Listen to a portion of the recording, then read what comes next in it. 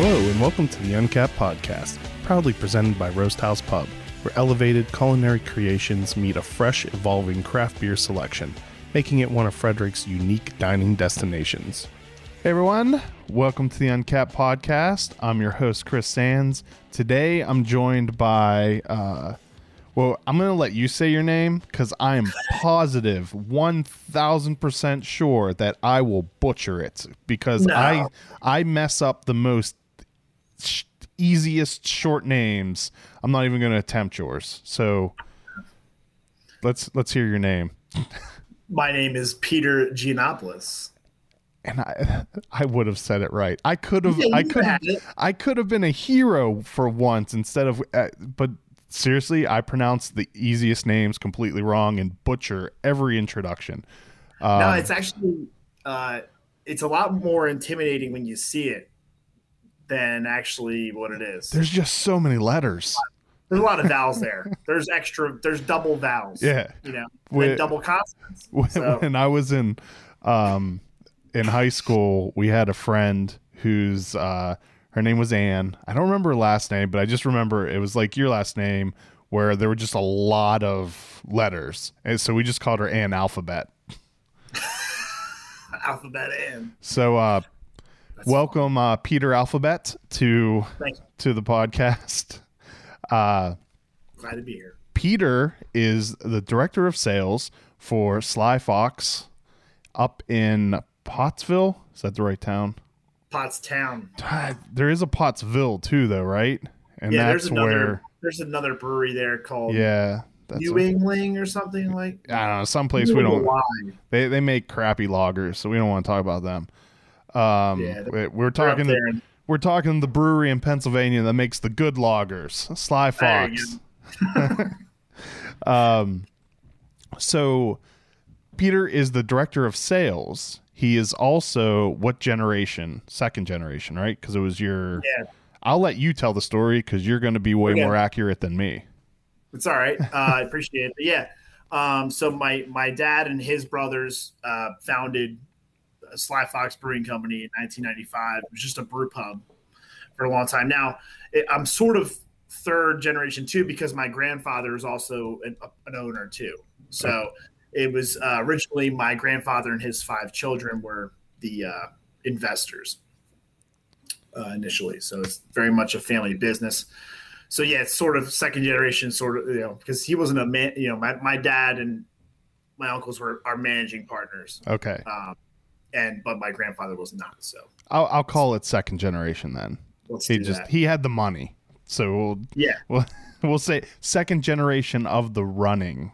Or I don't know. It doesn't matter. Yeah. You're here and you're going to tell us all about Sly Fox. I'm going to try. Who better than the second/third generation? Second and a half. Yeah. We'll just go with that. That's easier. Yeah. So I told you this when we were talking before. For some reason in my head, which was completely wrong, which often I am, I had thought Sly Fox was part of one of the large breweries.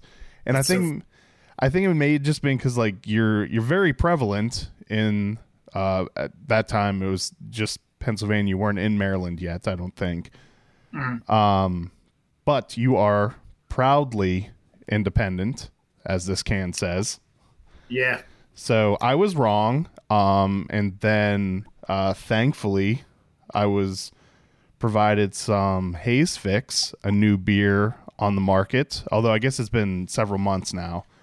Yeah, I guess it's been February release, so 3 months or 3 or 4 months. Wow, I really have no concept of time anymore. I was thinking it was like last year, but I guess it just felt like it was a decade ago.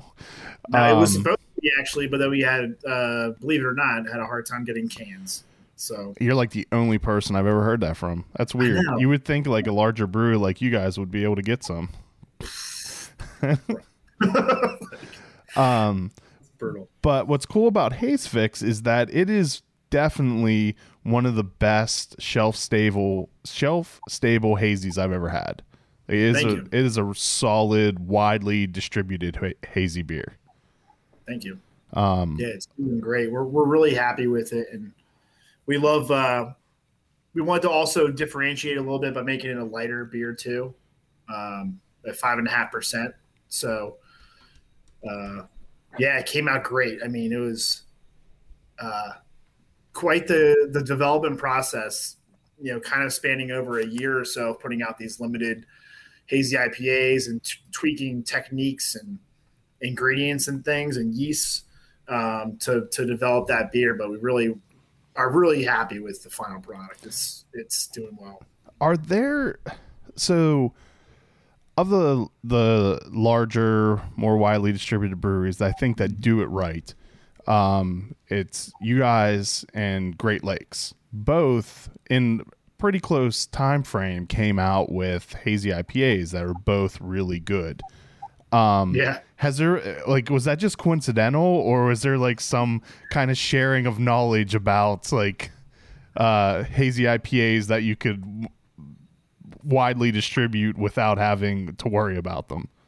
There seemed to be, of course, we're coming out with this beer, so it's like when you get a new car and then you see that car all the time. Yeah. Like when we're developing the 12-ounce year-round hazy IPA, of course, all I start seeing is 12-ounce releases from established breweries, you know, at the same time as us. I'm like, are we going to be too late to the party? You know, I hope people still, care and want to try this beer. And fortunately, it's been great.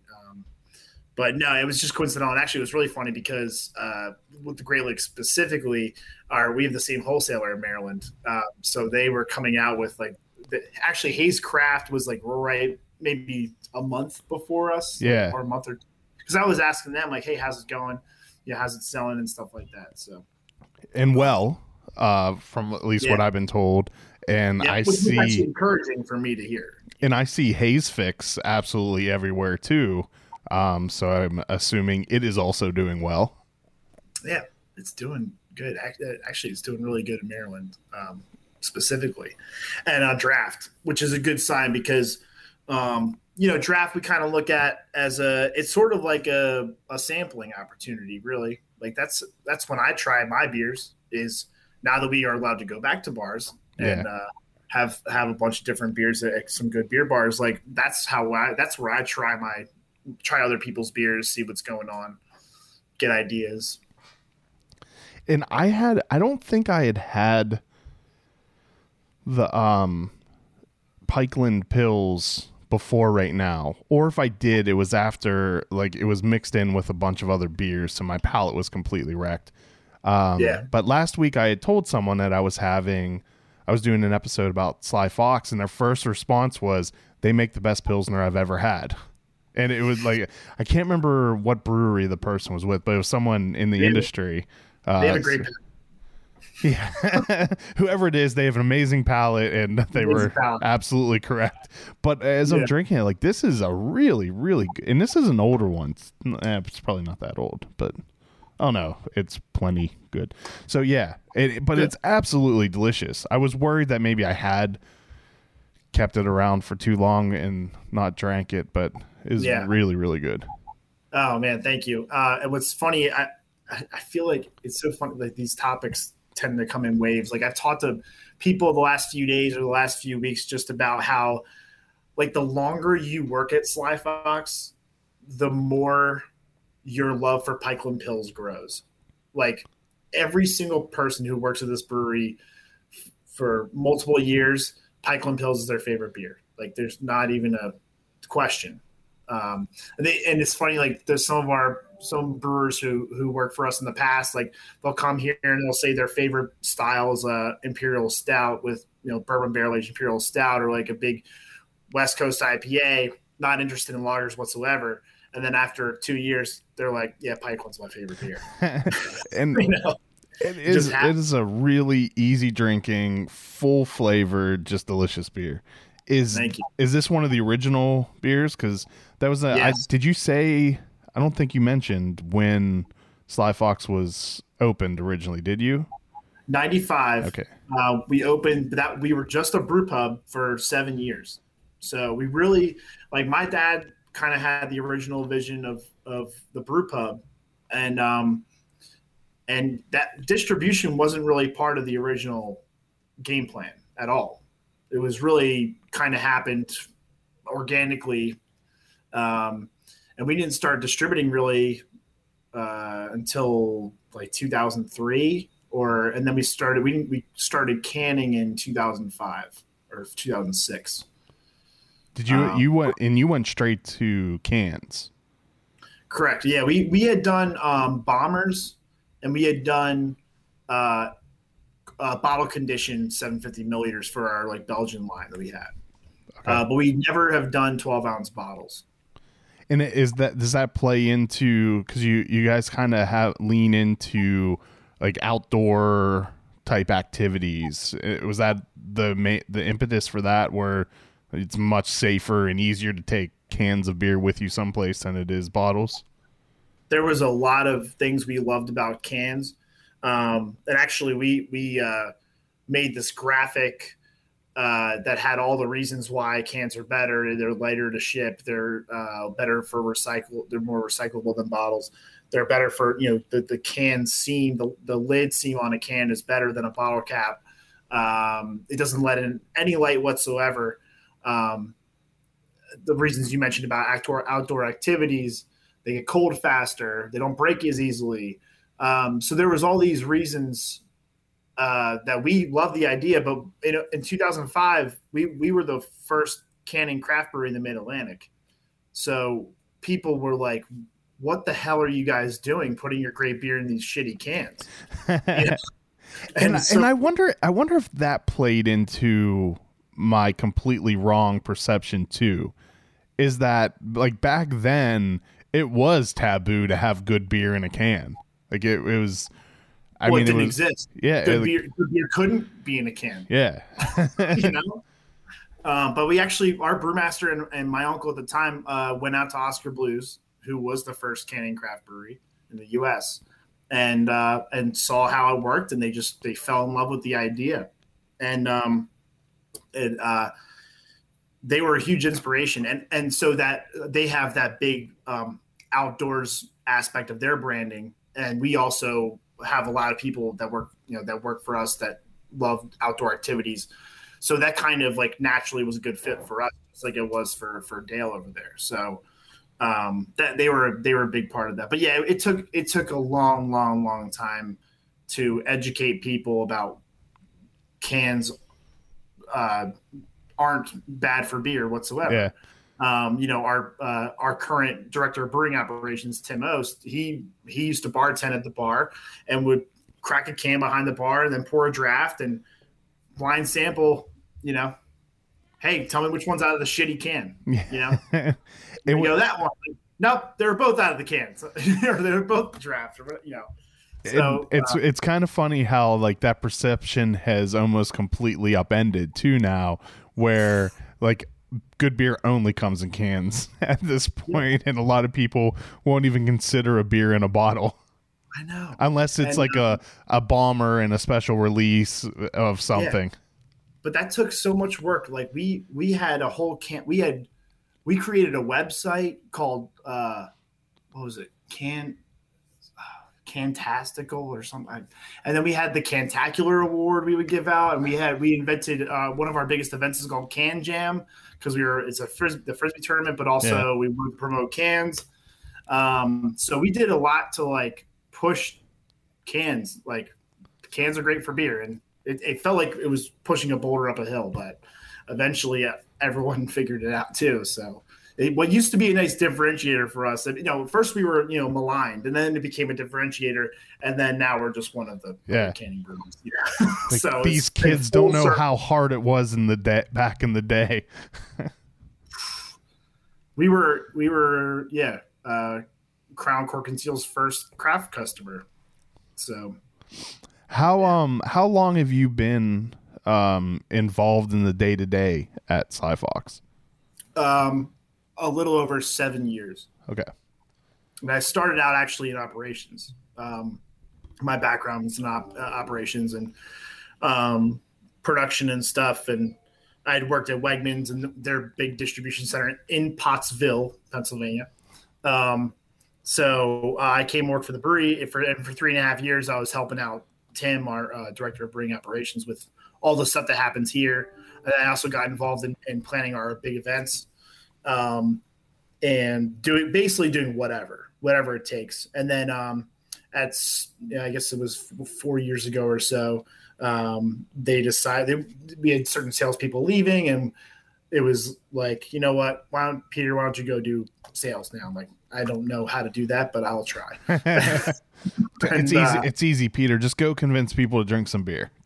Yeah, the beer's great, so why don't they all buy it? Yeah. So yeah, I've been at this on the sales side I've just tipped past my 3.5 years in the brewery, and now I'm a little bit more time than that in sales. So I've been on both sides of it. Which side do you like better? I don't know. I like them both. I mean, my roots and like my background are in the brewery, and actually there's this big labor shortage happening all over the place, and including in our brewery. So I'm actually back in the brewery helping out the last few weeks, just hopping on the forklift and loading trucks and doing whatever we got to do, hopping on the packaging line, just trying to help out whatever we can. So it's been kind of nice actually to get back in the thick of it. It's been a few years since I've been running around this place. I like sales too. I like exploring. I like seeing new places, meeting new people. I get excited when I'm in some faraway place and people are like, oh my God, I love Sly Fox and some obscure beer. I'm like, wow, that's crazy that you know that. So that I get excited. I like that. I like seeing people enthusiastic about our beer, and that's something that it's hard to see when you're working in the brewery. Yeah. That joy and those good times you're bringing people. The actual feedback from the customers. Yeah.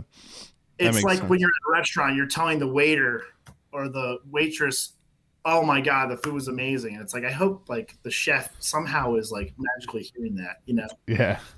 But he's just getting up next order. Well, let's take a real quick sponsor break. And when we come back, I want to talk a little bit more of like the history of where Sly Fox started and then into the present day.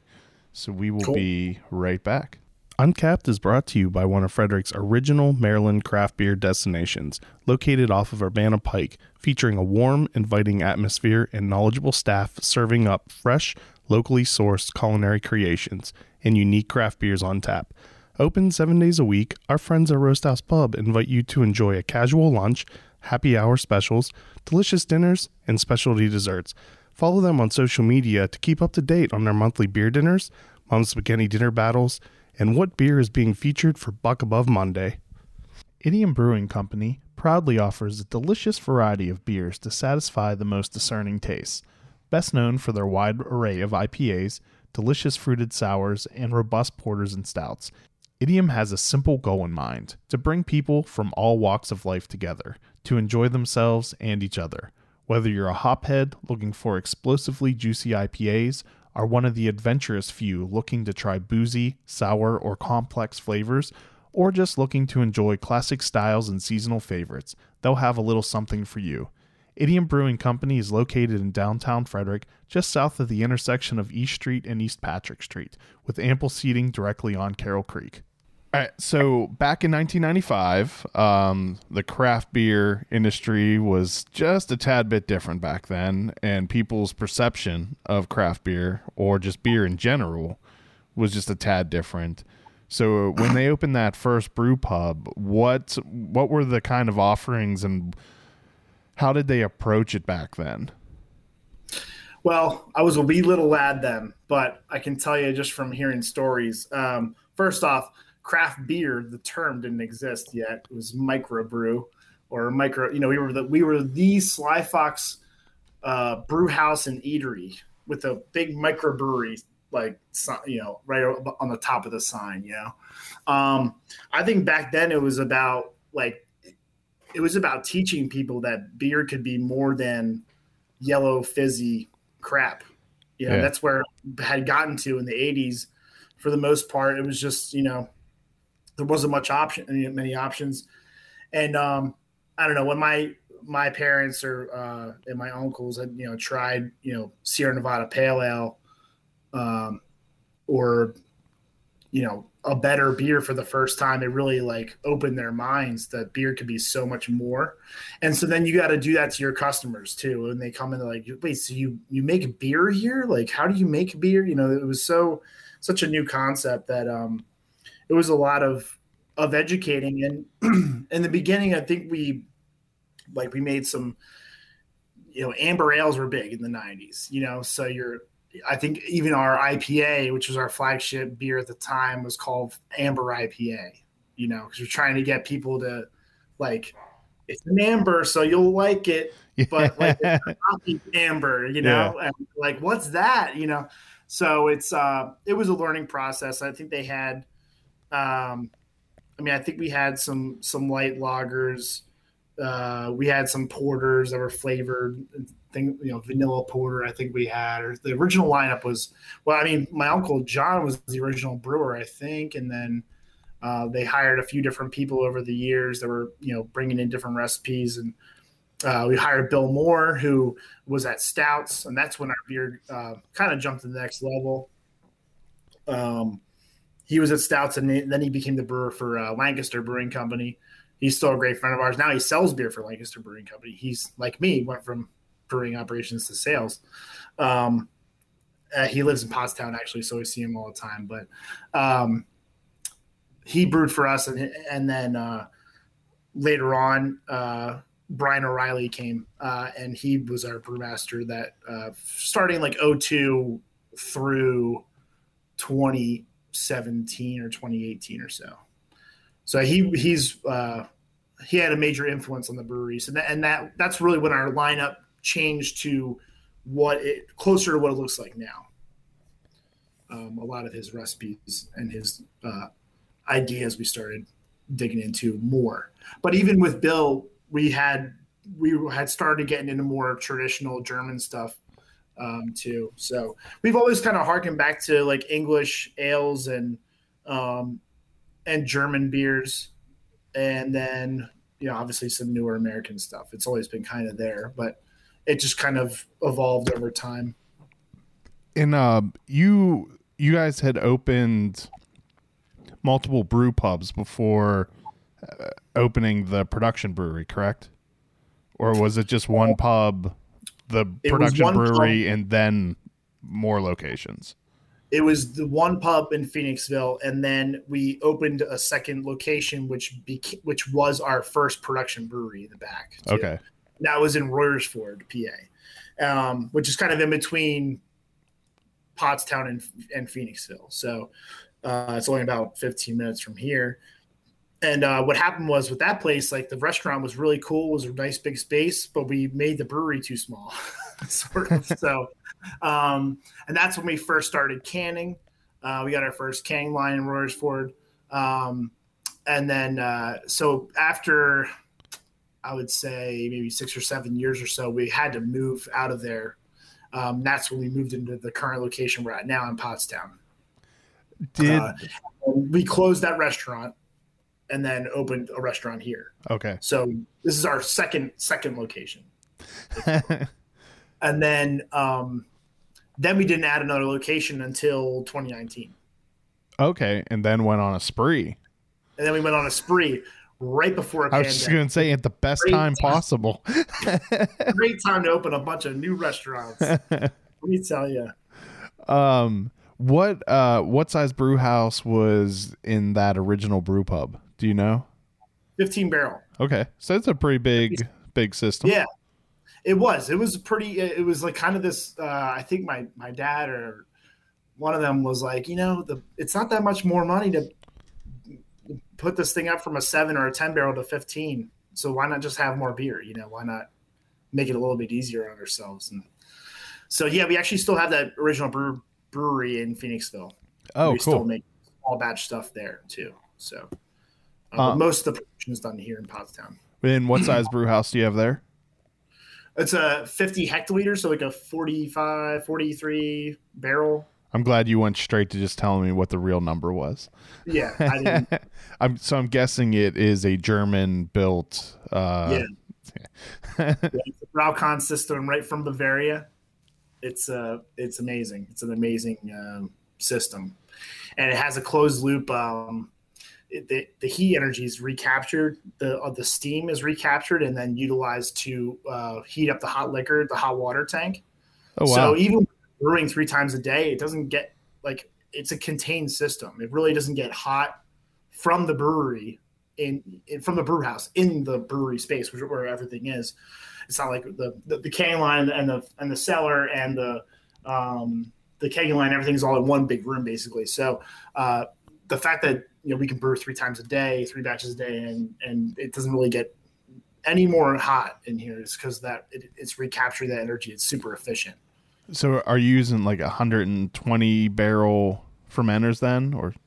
Yeah, we have a bunch of 40 barrels. So for a single batch, and then we have I think eight or nine 120 barrel tanks, and then we put 4 160 barrel tanks outside. So we actually can do 4 in a row, like nice. 3 in a day, and then keep going and put them outside. They're all insulated.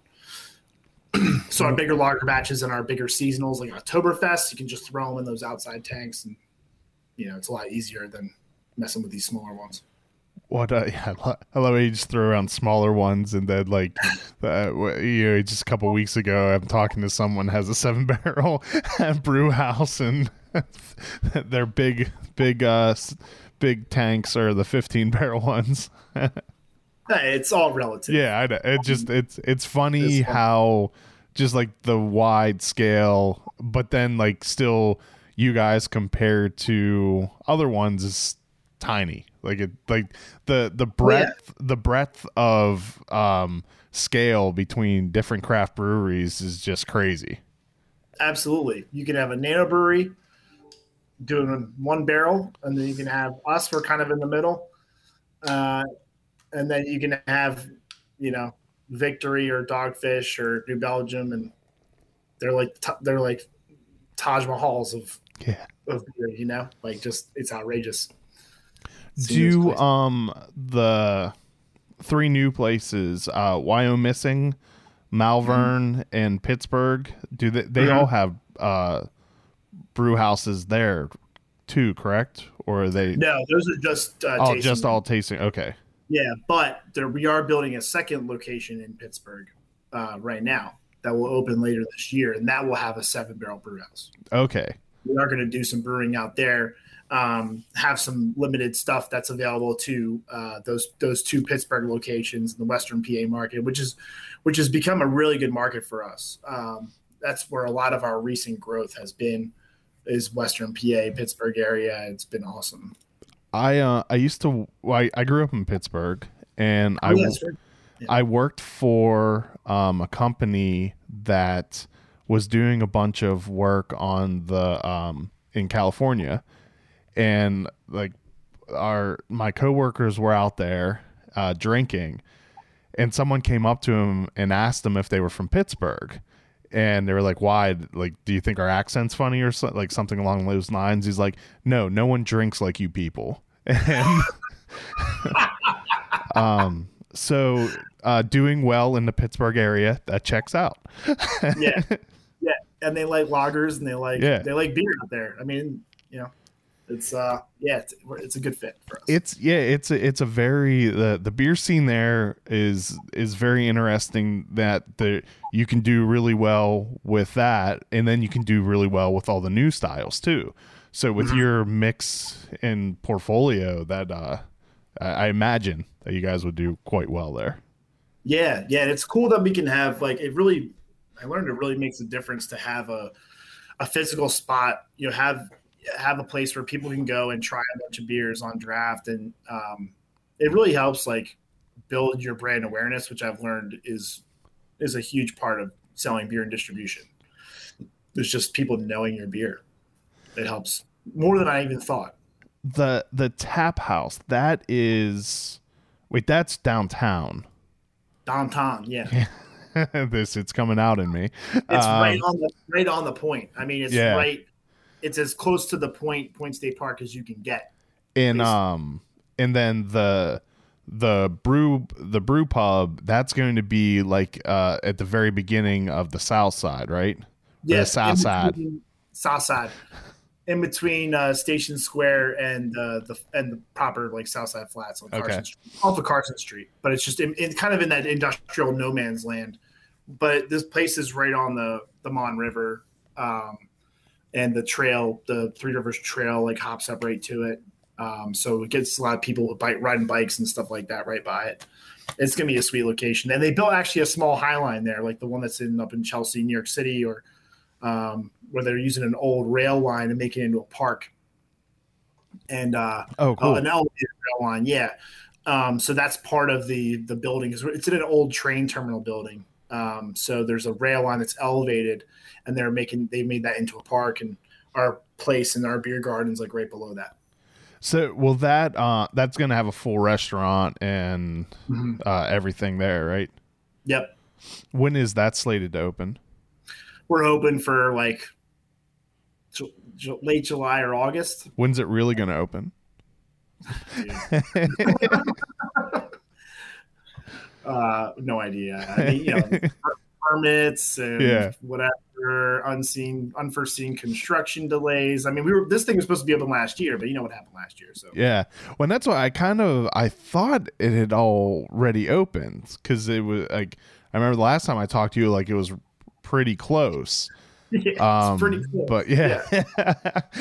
But but I know, like, from talking to like other breweries and planning, that the amount of time that permits are just sitting waiting to be approved at this point is they're hanging out for a very long time before they decide to go on with their next destination. Yeah, no, it's I don't know.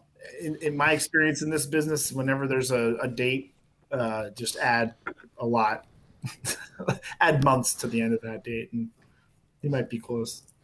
So maybe when we make our trip up in usually October or November-ish time frame, we might be able to hit the grand opening.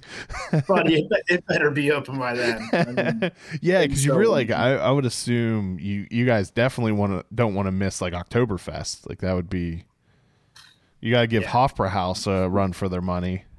Yeah, and oh man, yeah, I didn't even think about that actually. It just crossed my that sounds like a lot of fun.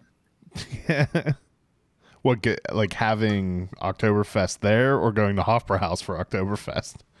Well, just like being down at like having an Oktoberfest event in that beer garden that we have with that new spot would be really sweet. Yeah, because to me, I've never been to Hofbrauhaus for Oktoberfest, but I feel like it would be a miserable experience.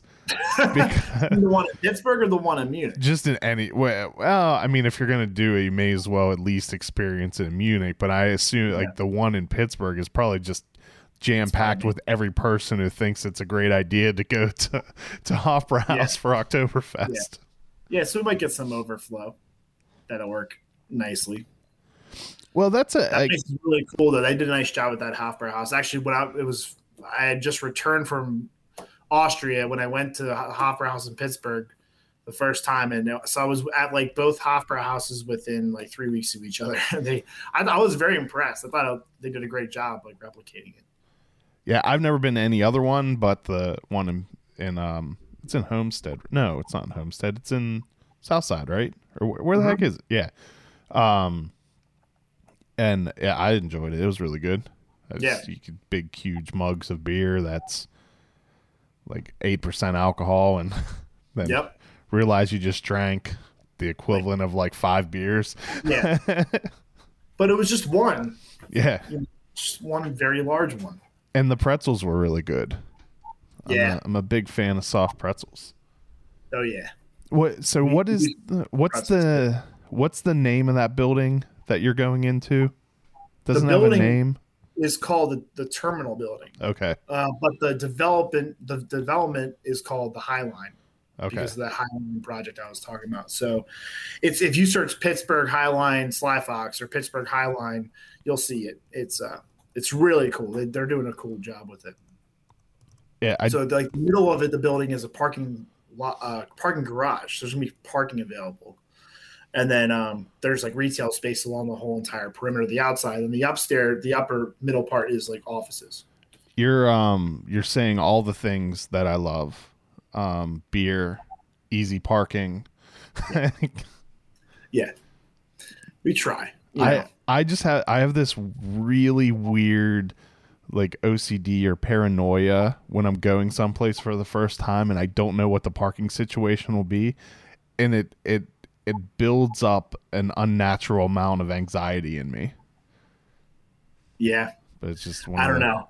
Maybe I'm just conditioned because I'm used to dealing with Philly. I mean, in Frederick, we have parking everywhere. Yeah, parking is a sport in Philadelphia. Yeah. So, and I like playing the sport. I get it. Right.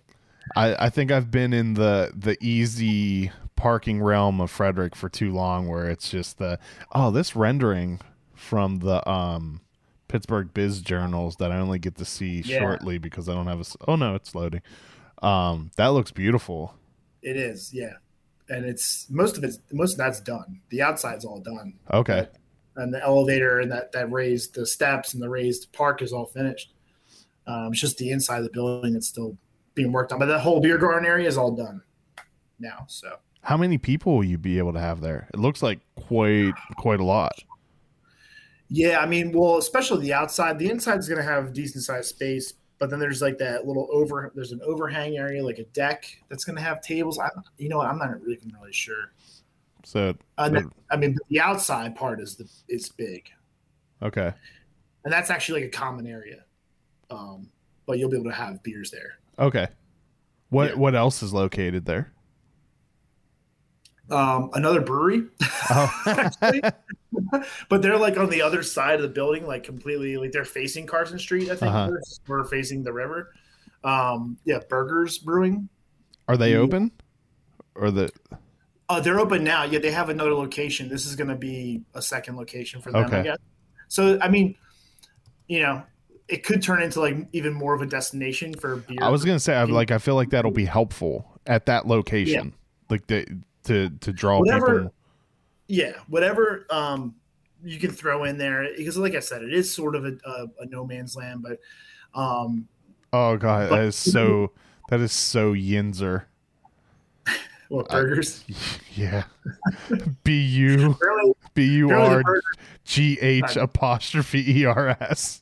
Yeah. The only thing more Pittsburgh would have been burgers than that. Yeah. Which I'm sure is the name of a food truck somewhere. If it's not, it will be happening soon, or it's already in planning. I've seen so many food trucks out there that are called pierogies in that, or burgers in that. Yeah. Or it's just it's just part of the vernacular. Yeah, it's great. Well, maybe that's you could just have an entree called that, like whatever you have for a meal, like burgers and stuff, and just call that burgers and that. Yeah. We should have a pizza called Pizza and that, and just like literally every single topping available. That's one of the so we're so far off topic now, but I'll say one more completely off topic thing, then we'll take another quick sponsor break and then learn a little bit more about Sly Fox. But what I've always found one of the amazing things about Primanti Brothers is that is a restaurant where you order a sandwich that has basically a whole serving of French fries and coleslaw thrown on the sandwich, and then they prompt you and ask you if you would like a slice of pizza. Some things in Pittsburgh work really well, but doesn't mean they're not backwards. Yeah. Would you like a slice of pizza with that 1,500 calorie sandwich? Yeah. Hey, it's a perfect pairing. And we also are running a special on a 20-ounce beer. Right. Yeah. They can go through some beer at that place. Oh, I'm sure. Yeah. All right, so I was saying, let's take another quick sponsor break, and when we get back, we'll talk about like the philosophy of the beer you make at Sly Fox. Right. I'll put my philosophizer hat on. Yeah, so we will be right back. There are many reasons why I've chosen District East for where I purchase beer. I love the flexibility of being able to make a custom six-pack or take home a growler from one of the 8 beers on tap. Their friendly and knowledgeable staff do an amazing job at keeping a diverse selection on hand. You can even purchase artwork from the monthly featured artist. District East is located on Northeast Street in Frederick in the same shopping center as Family Mill and Rockwell Brewery. You can find today's beer lists on the District East Facebook page or at www.districteast.beer. To all you craft breweries, wineries, and distilleries out there, listen up. Atlantic Custom Solutions is the real deal in providing you branded growlers, ceramics, glassware, and accessories like koozies, coasters, and keychains. Their high-definition digital printing, organic ink, and low-fire process ensures your brand is printed in ultra-high definition, giving you a one-up on the competition. We've used Atlantic Custom Solutions for uncapped branded glassware and couldn't be happier with it. Check them out. Visit www.brandmybeverage.com or give them a call at 434-286-4500 to learn more about how they can help you brand your business. Uncapped is brought to you with support from McClintock Distilling, Maryland's first and only organic certified distillery. They are well known for their award-winning gin and are rapidly growing a name for themselves for their Matchstick Bourbon and Bootjack Rye Whiskey that have both won double gold at international spirits competitions. You can visit them in historic downtown Frederick along Carroll Creek for tours and tastings. Go to mcclintockdistilling.com for more information. Actually, first though, where all do you distribute to? How many, like, what's your distribution footprint? Mostly, I mean, I'll say the states where we're really actively distributed in is Pennsylvania, Maryland, Delaware, and New Jersey. Okay. So you're definitely heavy into classical styles, but it seems that you're also pushing more into doing more the newer styles, maybe just on the smaller scale. So are you using smaller systems like, so one of those days, a hazy IPA you did a couple months ago, was that made on a smaller system, or was that done on your full big boy system? It was done on the big German boy system. Oh wow. So, yeah. So that's what I was mentioned earlier with when we were developing Haze Fix. Like we've been using those limited releases, those one-offs, to really figure out how we can brew a hazy IPA on our system and have stable haze, have the hop aroma be in your face, and have produce a product that's going to be it's going to have stability, and it's not going to taste like crap after 2 weeks, So it was a learning curve because we never really, this thing is built to brew Pikeland Pils and Helles Golden Lager. It's a super efficient system, and the New England IPA or hazy IPA is sort of an inefficient beer. Yeah, it's the yeast doesn't really go that hard. Leaves a lot of residual sugar in there. It kind of hangs out. It doesn't drop out of. It doesn't drop and flocculate. So, like it was a learning process of what we had to do and changing the malt bill and the water chemistry and things like that. So yeah, that's brewed on the same system that makes Pikeland Pils, and I give all the credit in the world to our brewers and our lab guy and Tim to just figure that out. It was quite the task that I gave them. they probably wanted to kill me for it, but I'm like, at some point, we absolutely love the fact that we make classic styles. We love the fact that we make German lagers and make them as good as anyone, we think. But we knew we had to get, start trying some new things. And I'm proud and I'm amazed at how well our hazy beers are coming out right now. Like, it's a far cry from the IPAs we were putting out, 6 years ago. Do you 3 years ago, do you know what the design differences of that system are that make it so efficient for your pills and lagers and stuff, and more difficult to brew IPAs, especially hazies and stuff, or is that? I mean, I'm not a true expert. I'm sure Tyler, our lab guy, would have an excellent answer for that. But I will tell you that our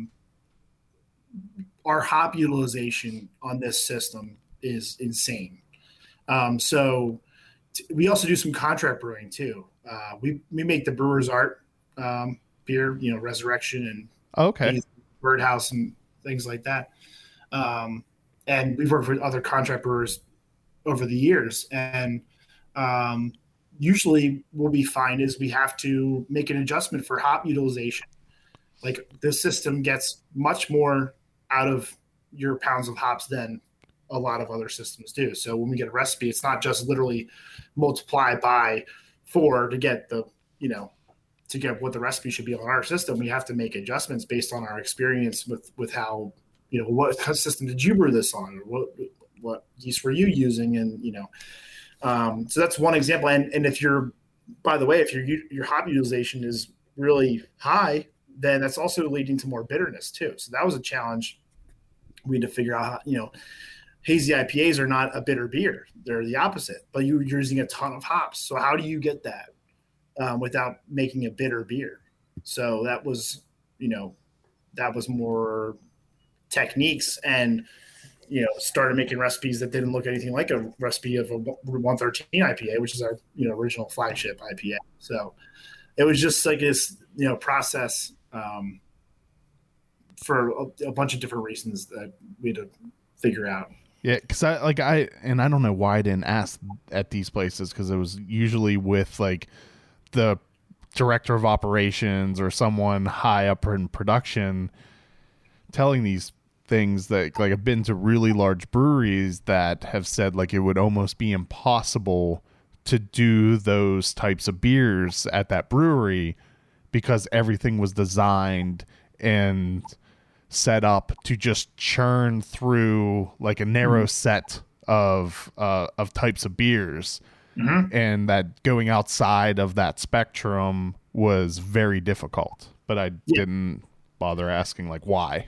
Well, I can think of one thing on our system that's kind of like that. So our system is highly automated. And I think that there's room for in the system itself. I think there's room for like 8 recipes in the on the computer system. Change them all the time, or a certain brew will fit into a certain recipe's processes. But you can tell it's a German system because there's only 8, or 10 or whatever. It's a very small number of recipes. I'm like, wow, this is definitely not meant for a nimble craft brewery. Trogs probably has like very similar things. We have the same system as them.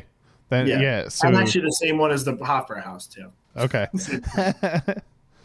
Yeah, because when talking to them at Trogs, they said they were kind of limited on some of the stuff that they could do because of how automated it was, and I guess that adds into the efficiency too.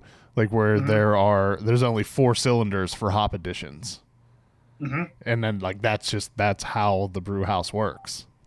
Yep. And you can reload them. The hop dose.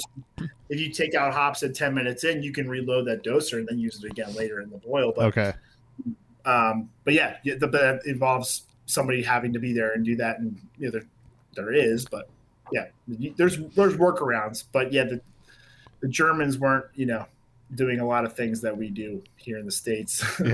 Because like the way it's set up, like, does anyone even need to be there to brew Pikeland Pils?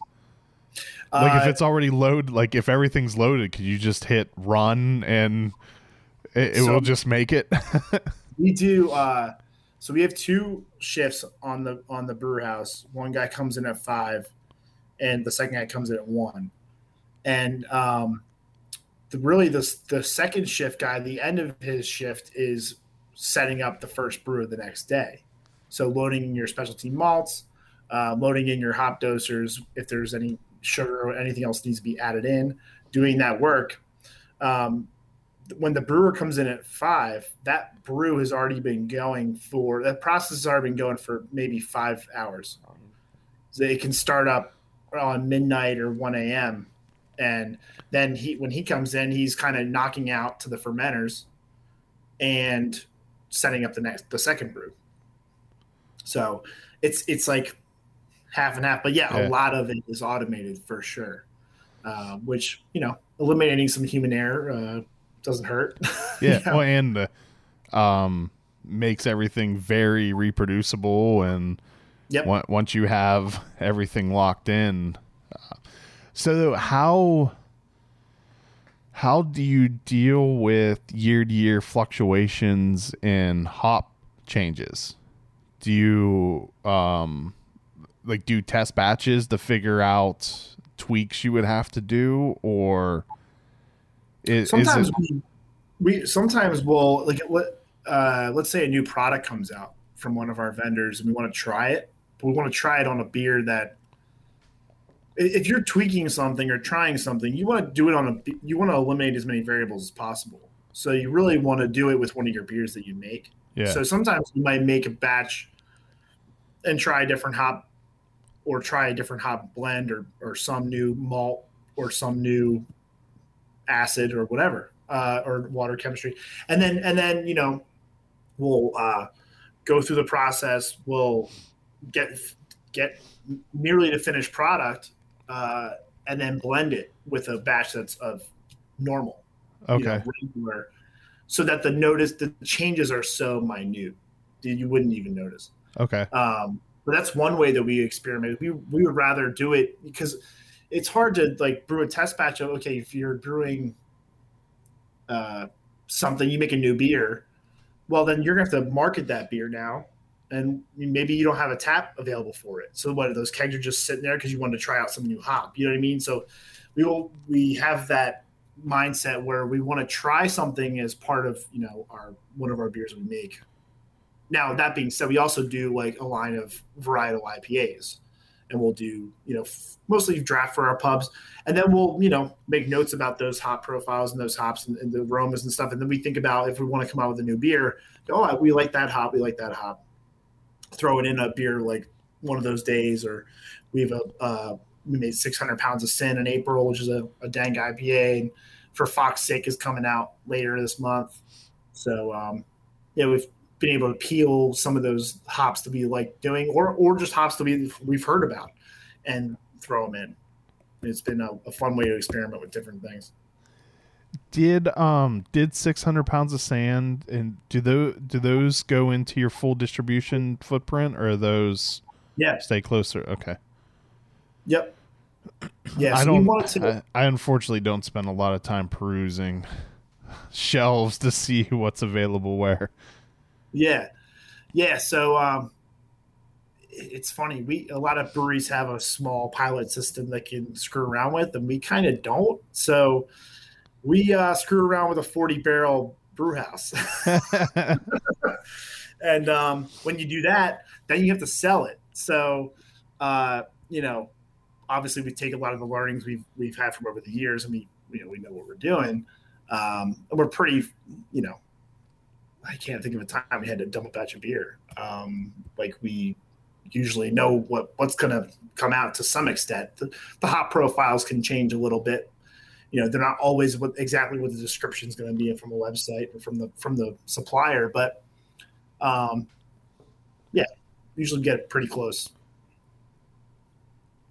That is interesting, though, that you do a lot of your R&D in such large batches. Yeah, I mean, even a batch we'll make a beer, with just a single hop, basically the same malt profile, just to eliminate variables there as well. Put it on tap at our pubs, and even that's a 40-barrel batch sometimes. I mean, we do have a 20-barrel. We have a couple 20-barrel fermenters, so sometimes we'll use those. We want to make something, so we'll do a half batch in our brewery, so we can do that. But even a 20-barrel batch is still going to yield 30 to 40 kegs. So then you got to move them. What's the smallest amount that you'll package in cans? Really 40 barrels in a run. You don't. Well, no, I shouldn't say that. 40 barrels coming out of the bright tank could be split between cans and kegs. So I guess 20 to 30 barrels in cans. Just running through the different year-round seasonals, and so things like right now, or I'm finishing, I guess, not much left, but Alex's Lemon Wheat Ales are proper summer seasonal. It's a beer we do for Alex's Lemonade Stand Foundation for childhood cancer. So we raise money, $1 per case sold goes to those guys. So the next occasional beer coming out is Zero Fox Given. Yeah. And that's no. Sorry, For Fox's Sake. Oh. I got it mixed. Okay, For Fox's Sake I got It's a bright red orange can. And that's a hazy IPA. It's at 6.9% alcohol. That was a coincidence. No, it wasn't. But yeah, so that's coming out. We released 600 Pounds of Sin in April, which is a Grateful Dead sort of themed, or paid homage to the Grateful Dead. That was like a sort of dank IPA. I thought it tasted a lot like melon. Really good beer, like 6.5%. So that could be on shelves still, or ask for it. I don't know if it's still available from our wholesaler. I don't know, but For Fox's Sake's coming out like in a few weeks. And that'll be down here also? Yeah. Mm-hmm. That is a cool can. The Angry Fox. Yeah. Yeah, we like having fun with the Fox. A lot of these, it's sort of become a theme. Like a lot of the limited releases, it kind of happened by accident. Like some form of a Fox shows up on the can, but it's not like the primary logo Fox. It's some other rendering of it. So usually on those limiteds, we'll have a Fox in some capacity on there. So do these beers make returns, or are they one and dones? Like one of those days, 600 pounds For Fox's Sake. Like, will those ever return again? Or is it based purely on if they sold really well, then of course, yes, we like money, we'll make it again. Yeah, I mean, it's kind of like we listen to people, and if we get emails or we get social media feedback or feedback at our pubs, hey, when's this beer coming around again? If we hear enough of that, I mean, we do listen, So there are some beers that have made repeats. We made a beer called Baby Sparkles, double dry hyped IPA a couple times. But yeah, I mean, basically, it's kind of up to the market. We don't really have a plan to re-release something unless we sort of hear about it or we just kind of want to do it again because we really liked it. So that's it. I don't know. We try to be nimble and kind of flexible like that, maybe to a fault to some extent. But How often do beers make it into the year-round rotation? Well, Haze Fix was our most recent addition, and that it was the first year-round addition since Vulpulin IPA, and that was like 2.5 years ago, years prior, I think, maybe 3. So not that often, Yeah, I mean, so talk about Pikeland Pils again. Pikeland Pils was one of the first beers we ever put in a can in 2005, and that's been, a staple ever since. So, even though Hellas Golden Lager is our top seller, that's an interesting thing about us. Our top 2 selling beers are lagers, which is not many breweries can say that. Not many craft breweries. That's a cool can too. The Hellas Golden Lager with the Castle Tower. Yeah, I mean, so that in the home market, that's our by far our biggest seller. I mean, by volume, it's knocks it out of the water. So beers like Pikeland that were around, well over a decade. Is it the same as it was way back then, or do do you do iterations to kind of like freshen it up over time, or do you just stick to? We definitely mess around with it. Like we tweak everything all the time. If we think there's an opportunity to make the beer better, we're going to do it. So no, I mean, we've used different hop varieties. We've used, different types of the same hop, but just a different type of processing. Or we over the past 3 years, we've really messed around more with water chemistry than we used to. So that's, trying to change your mineral content per style is something that we do now that we didn't do as much before. So in the case of a beer like Pikeland Pils, you want like a soft water. In the case of a hoppy or bitter beer, you want a little bit of a harder water in general. So things like that, trying to match the water profile of where the beer came from is the idea, so that it'll come out the best. But we also have the concept of true to brand. Is this beer true to brand? So, every time a beer is filtered, we try it and make sure it doesn't taste not like Pikeland Pils or not like Haze Fix IPA. So even though you're making tweaks, I'm talking minutia here. But if the brewers think that it's going to make the beer better, then we go for it.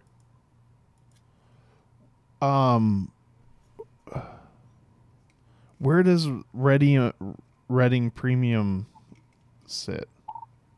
So Reading Premium was an awesome old brand dating back to 1886. And Reading, PA is about 30 minutes from here. And our new pub in Wyomissing is in West Reading, or near West Reading. So, Berks County, PA is a huge market for us, actually. We sell a lot of beer there. And so we've had this connection to the area for a long time.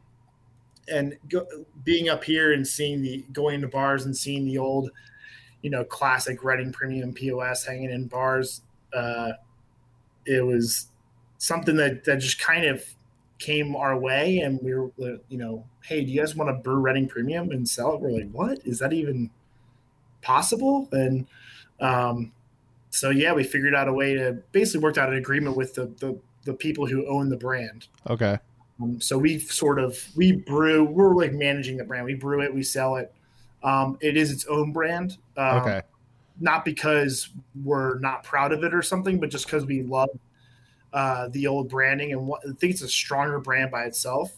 It says brewed in can by Sly Fox Brewing Company on the can, but it's its own thing. It's its own beer. We pretty much like we utilized something pretty close to the original recipe. We threw in some corn to make it a true like American lager style, and it's great. It's and we sell it for a really good price. You can usually find it for $7.99 a 6-pack of pounders, and it's solid. That's hard to beat. Yeah. I think I like Pikeland, not a ton better, but definitely more. But the Reading is ridiculously good also. Yeah, I mean, and they're different beers, but it's so funny because they're just so clean. Both of them are so just like easy. I mean, I'm down almost 2 of them already. Yeah, they're dangerous ones. Like 3 of our biggest sellers are 3 light lagers. Helles, Pils, and Reading Premium, and they're all really different. But if you look at them next to each other, you're like, really, it's yellow fizzy beer, you know. But there's a lot to it. But tasty yellow fizzy beer. Oh yeah, I know. But they're golden light beers, and I don't know. It's cool that we consider lagers to be the hardest beers to make, especially light ones, and the fact that we're able to put out some really tasty ones that people respect and love, and including ourselves, we're proud of that. What does Sly Fox have coming up that you're most excited about? Well, the Pittsburgh thing is definitely big. That location is going to be really cool. I can't wait to see it when it's done. I've seen it like in the midst of construction and things, and it's just a really cool space. Yeah, I'm definitely going to go there when it opens. That'll be a easy sell to my wife, where I was like, hey, let's go up to Pittsburgh and visit family, and oh, by the way, I'm going to go to a brewery. Yeah. Oh, no way. Yeah. Getting back to events. I mean, getting back to just fun. Yeah, at bars. I mean, especially as a sales guy, going out and we really haven't been able to do samplings or doing happy hours or doing those things that like make us happy when we can talk to people, talk about our beer and stuff like that. And also it helps us sell beer too. It's just been hard to be so disconnected from the end consumer as you know, really marketing arms or marketing agents of the brewery, if you will, like to be so disconnected from the staff of a restaurant or from consumers been really rough. So just having that feeling that things are opening up and we can do samplings again and do, you know, an event at a bar is really exciting for my sales team and me. And events too. So we're also, I mean, part of our branding is doing big events, and we have some really interesting ones. Our biggest, you know, we have Can Jam coming up. I mentioned that before. That's coming up in September. We're doing that. We think, you know, knock on wood, if everything goes right, we're doing that full capacity. It's an outside music festival. We have a Can Jam tournament in the morning. It's the largest Can Jam tournament in the world, and the winning team wins their weight in beer. Oh wow! We have a big scale and everything. We put cases of beer on until it evens out. And that's hilarious. Yeah, and then we have, you know, 5 bands. It's free to attend. I was just going to say, and it's free. All exclamation points, caps. I think this year we have Stop Making Sense headlining. They're a Talking Heads cover band that's supposed to be really great. And then our biggest event of the year, we also have a cyclocross bike race at the brewery here in November. We've had that for a few years. It's a really challenging bike course that people race around the brewery and go in the woods and fall down, and and then there's a goofy race where people wear weird costumes and throw pickles at people. I don't know what really is happening, but it's a lot of fun. Come out and drink beer in the woods and watch these people race around the brewery. And then our biggest event's the Goat Race. That's a Bach Beer Festival and Goat Race, and that happens every first Sunday in May, except for the last 2 first Sundays in May. But so we've missed 2 years of the Goat Race. That's really something that's near and dear to our hearts, and really is a huge part of our brand recognition. Like I'll see people anywhere and they're like, oh my God, you guys are the ones that race the goats, you know?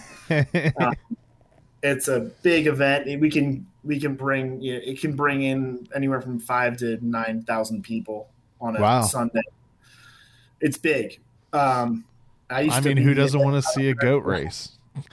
Yeah, no one has. That's part of the draw. And it's actually a Bach Beer Festival. So the name of the winning goat is the name of our Maibach, which is first tapped after the goat wins. Yeah, so it's a lot of fun. We have some German Oompa music going, and Alex Meixner, who's like the polka comedy king. He tours the country. He's awesome. So yeah, I'll humbly say it's the most fun you'll ever have at a beer event is the Goat Race. I may have to try to because it's not that far from me, right? That's a couple hours. No, it's like 2.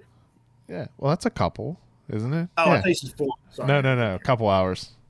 Yeah, I think it's actually. I think it's an hour 40. I guess that's not bad at all. That's worth seeing the Goat Race. Definitely. It's on a Sunday though, so I just recommend sleeping over because once those Bach beers get in you, and we do liter mugs too. Half liter mugs. Nice. It's a souvenir mug you take home with you. When the Pittsburgh location opens, will they be brewing whatever they want there, or is it going to be like falling in line, so they'll any style. Yeah, I mean, as far as I know, like it's really going to be at the discretion of the brewer out there. And so it's just like how Phoenixville here was kind of like we could brew smaller batches and blow them out between the 2 or 3 locations pretty quickly.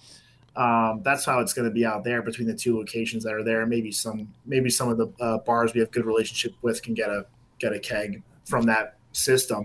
But no, it's not. I mean, we're not going to brew Pilsner there. We're not going to brew Hellster. Those are going to be coming from Pottstown.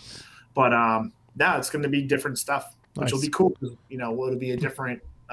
It'll give us a chance to try different things. Just another opportunity to try stuff, and then we can learn stuff from there, and then bring it back here potentially, and then brew a bigger batch of whatever is going on. You know? That's pretty cool. Well, Peter, thank you so much for your time. Sure. I absolutely love. I mean, the IPAs I've had were good, but and I agree with your customers that have made your lagers the best selling because they're absolutely delicious. Thank you, man. Thank you, and thanks for the opportunity to chat. This has been a lot of fun. Yeah, likewise. So nice break from the grind of what's going on this summer, man. It's craziness. Yeah, I went to a beer festival a couple weeks ago, and it felt both really weird, but really nice to like. It was a huge dose of normality. That was that it was weird but great. like going into Wawa without a mask on for the first time is really strange, but like kind of cool. Well, I don't have to. We don't have to wear masks in our office anymore, so that kind of got me used to it. But yeah, I went at like the local stores and places here have just started taking down their like masks required signs and putting up ones that they're following the CDC guidelines. So like it's weird like walking in like. It's been that weird transition time.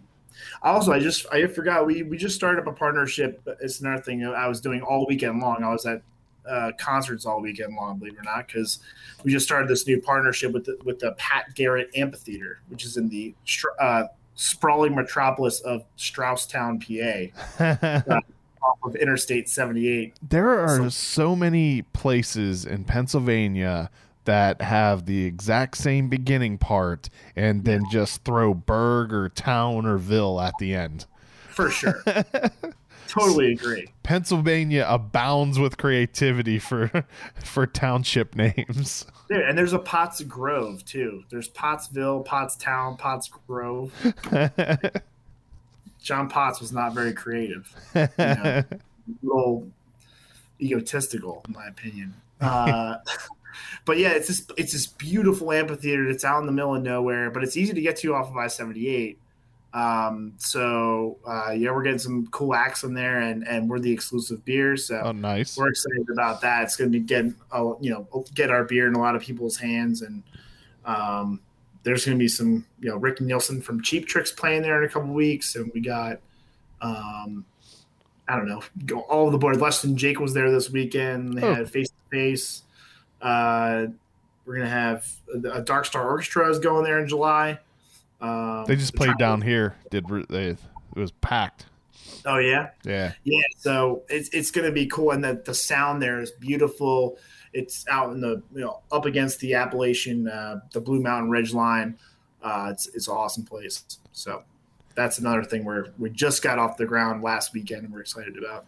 I believe all the information about that's on your website too, right? I know we've been putting out on social media a lot. If you're interested in tickets, check out. I think if you just Google like Pat Garrett Amphitheater, it's the Grove Summer Concerts, right? No, that's different. That's never mind. Yeah, the Grove is a Malvern location. But if you go to slyfoxbeer.com, there's all kinds of stuff and information. We got a lot going on. Yeah. a lot is getting off the ground all at once and with limited staff. Sure, it's going to work out great. And there will be no problems. Don't worry. We'll make it happen. No, that's how it's always been. Somehow we got great people here who care a lot, and that's how we've been able to be alive for 25 years. What on social media, your Sly Fox Beer everywhere, right? Yeah, at Sly Fox Beer. I think, Twitter, Instagram, Facebook is Sly Fox Beer. Yeah. All right. So everyone should go follow all of your social medias, stay up to date with what you have coming out. I look forward to checking out the new place in Pittsburgh. That's exciting. The renderings look beautiful. That is definitely an awesome location. Yeah, thanks. So we're excited. Thank you so much. Go ahead. You're welcome. I was just gonna say it's good. I'm so excited. I've seen the renderings. I've seen all the, I've walked through the building. I'm like, man, this is something else. This is going to be really different and really cool. In our biggest growing market, you're gonna be able to. There's gonna be a big Sly Fox sign. You can see it from downtown. Nice. It's gonna be freaking great. All right. Well, thank you once again for your time, for the delicious beer. Yeah. And thank you everyone for watching and listening. Cheers. Cheers. Thanks, Chris. The Uncapped Podcast is produced by Graham Cullen and me, Chris Sands. Be sure to like us on Facebook, and if you've enjoyed these podcasts, please leave us a review on Google Play or the iTunes Store. A special thanks to Double Motorcycle for providing our theme music. Thanks for listening. Oh my God, that's good.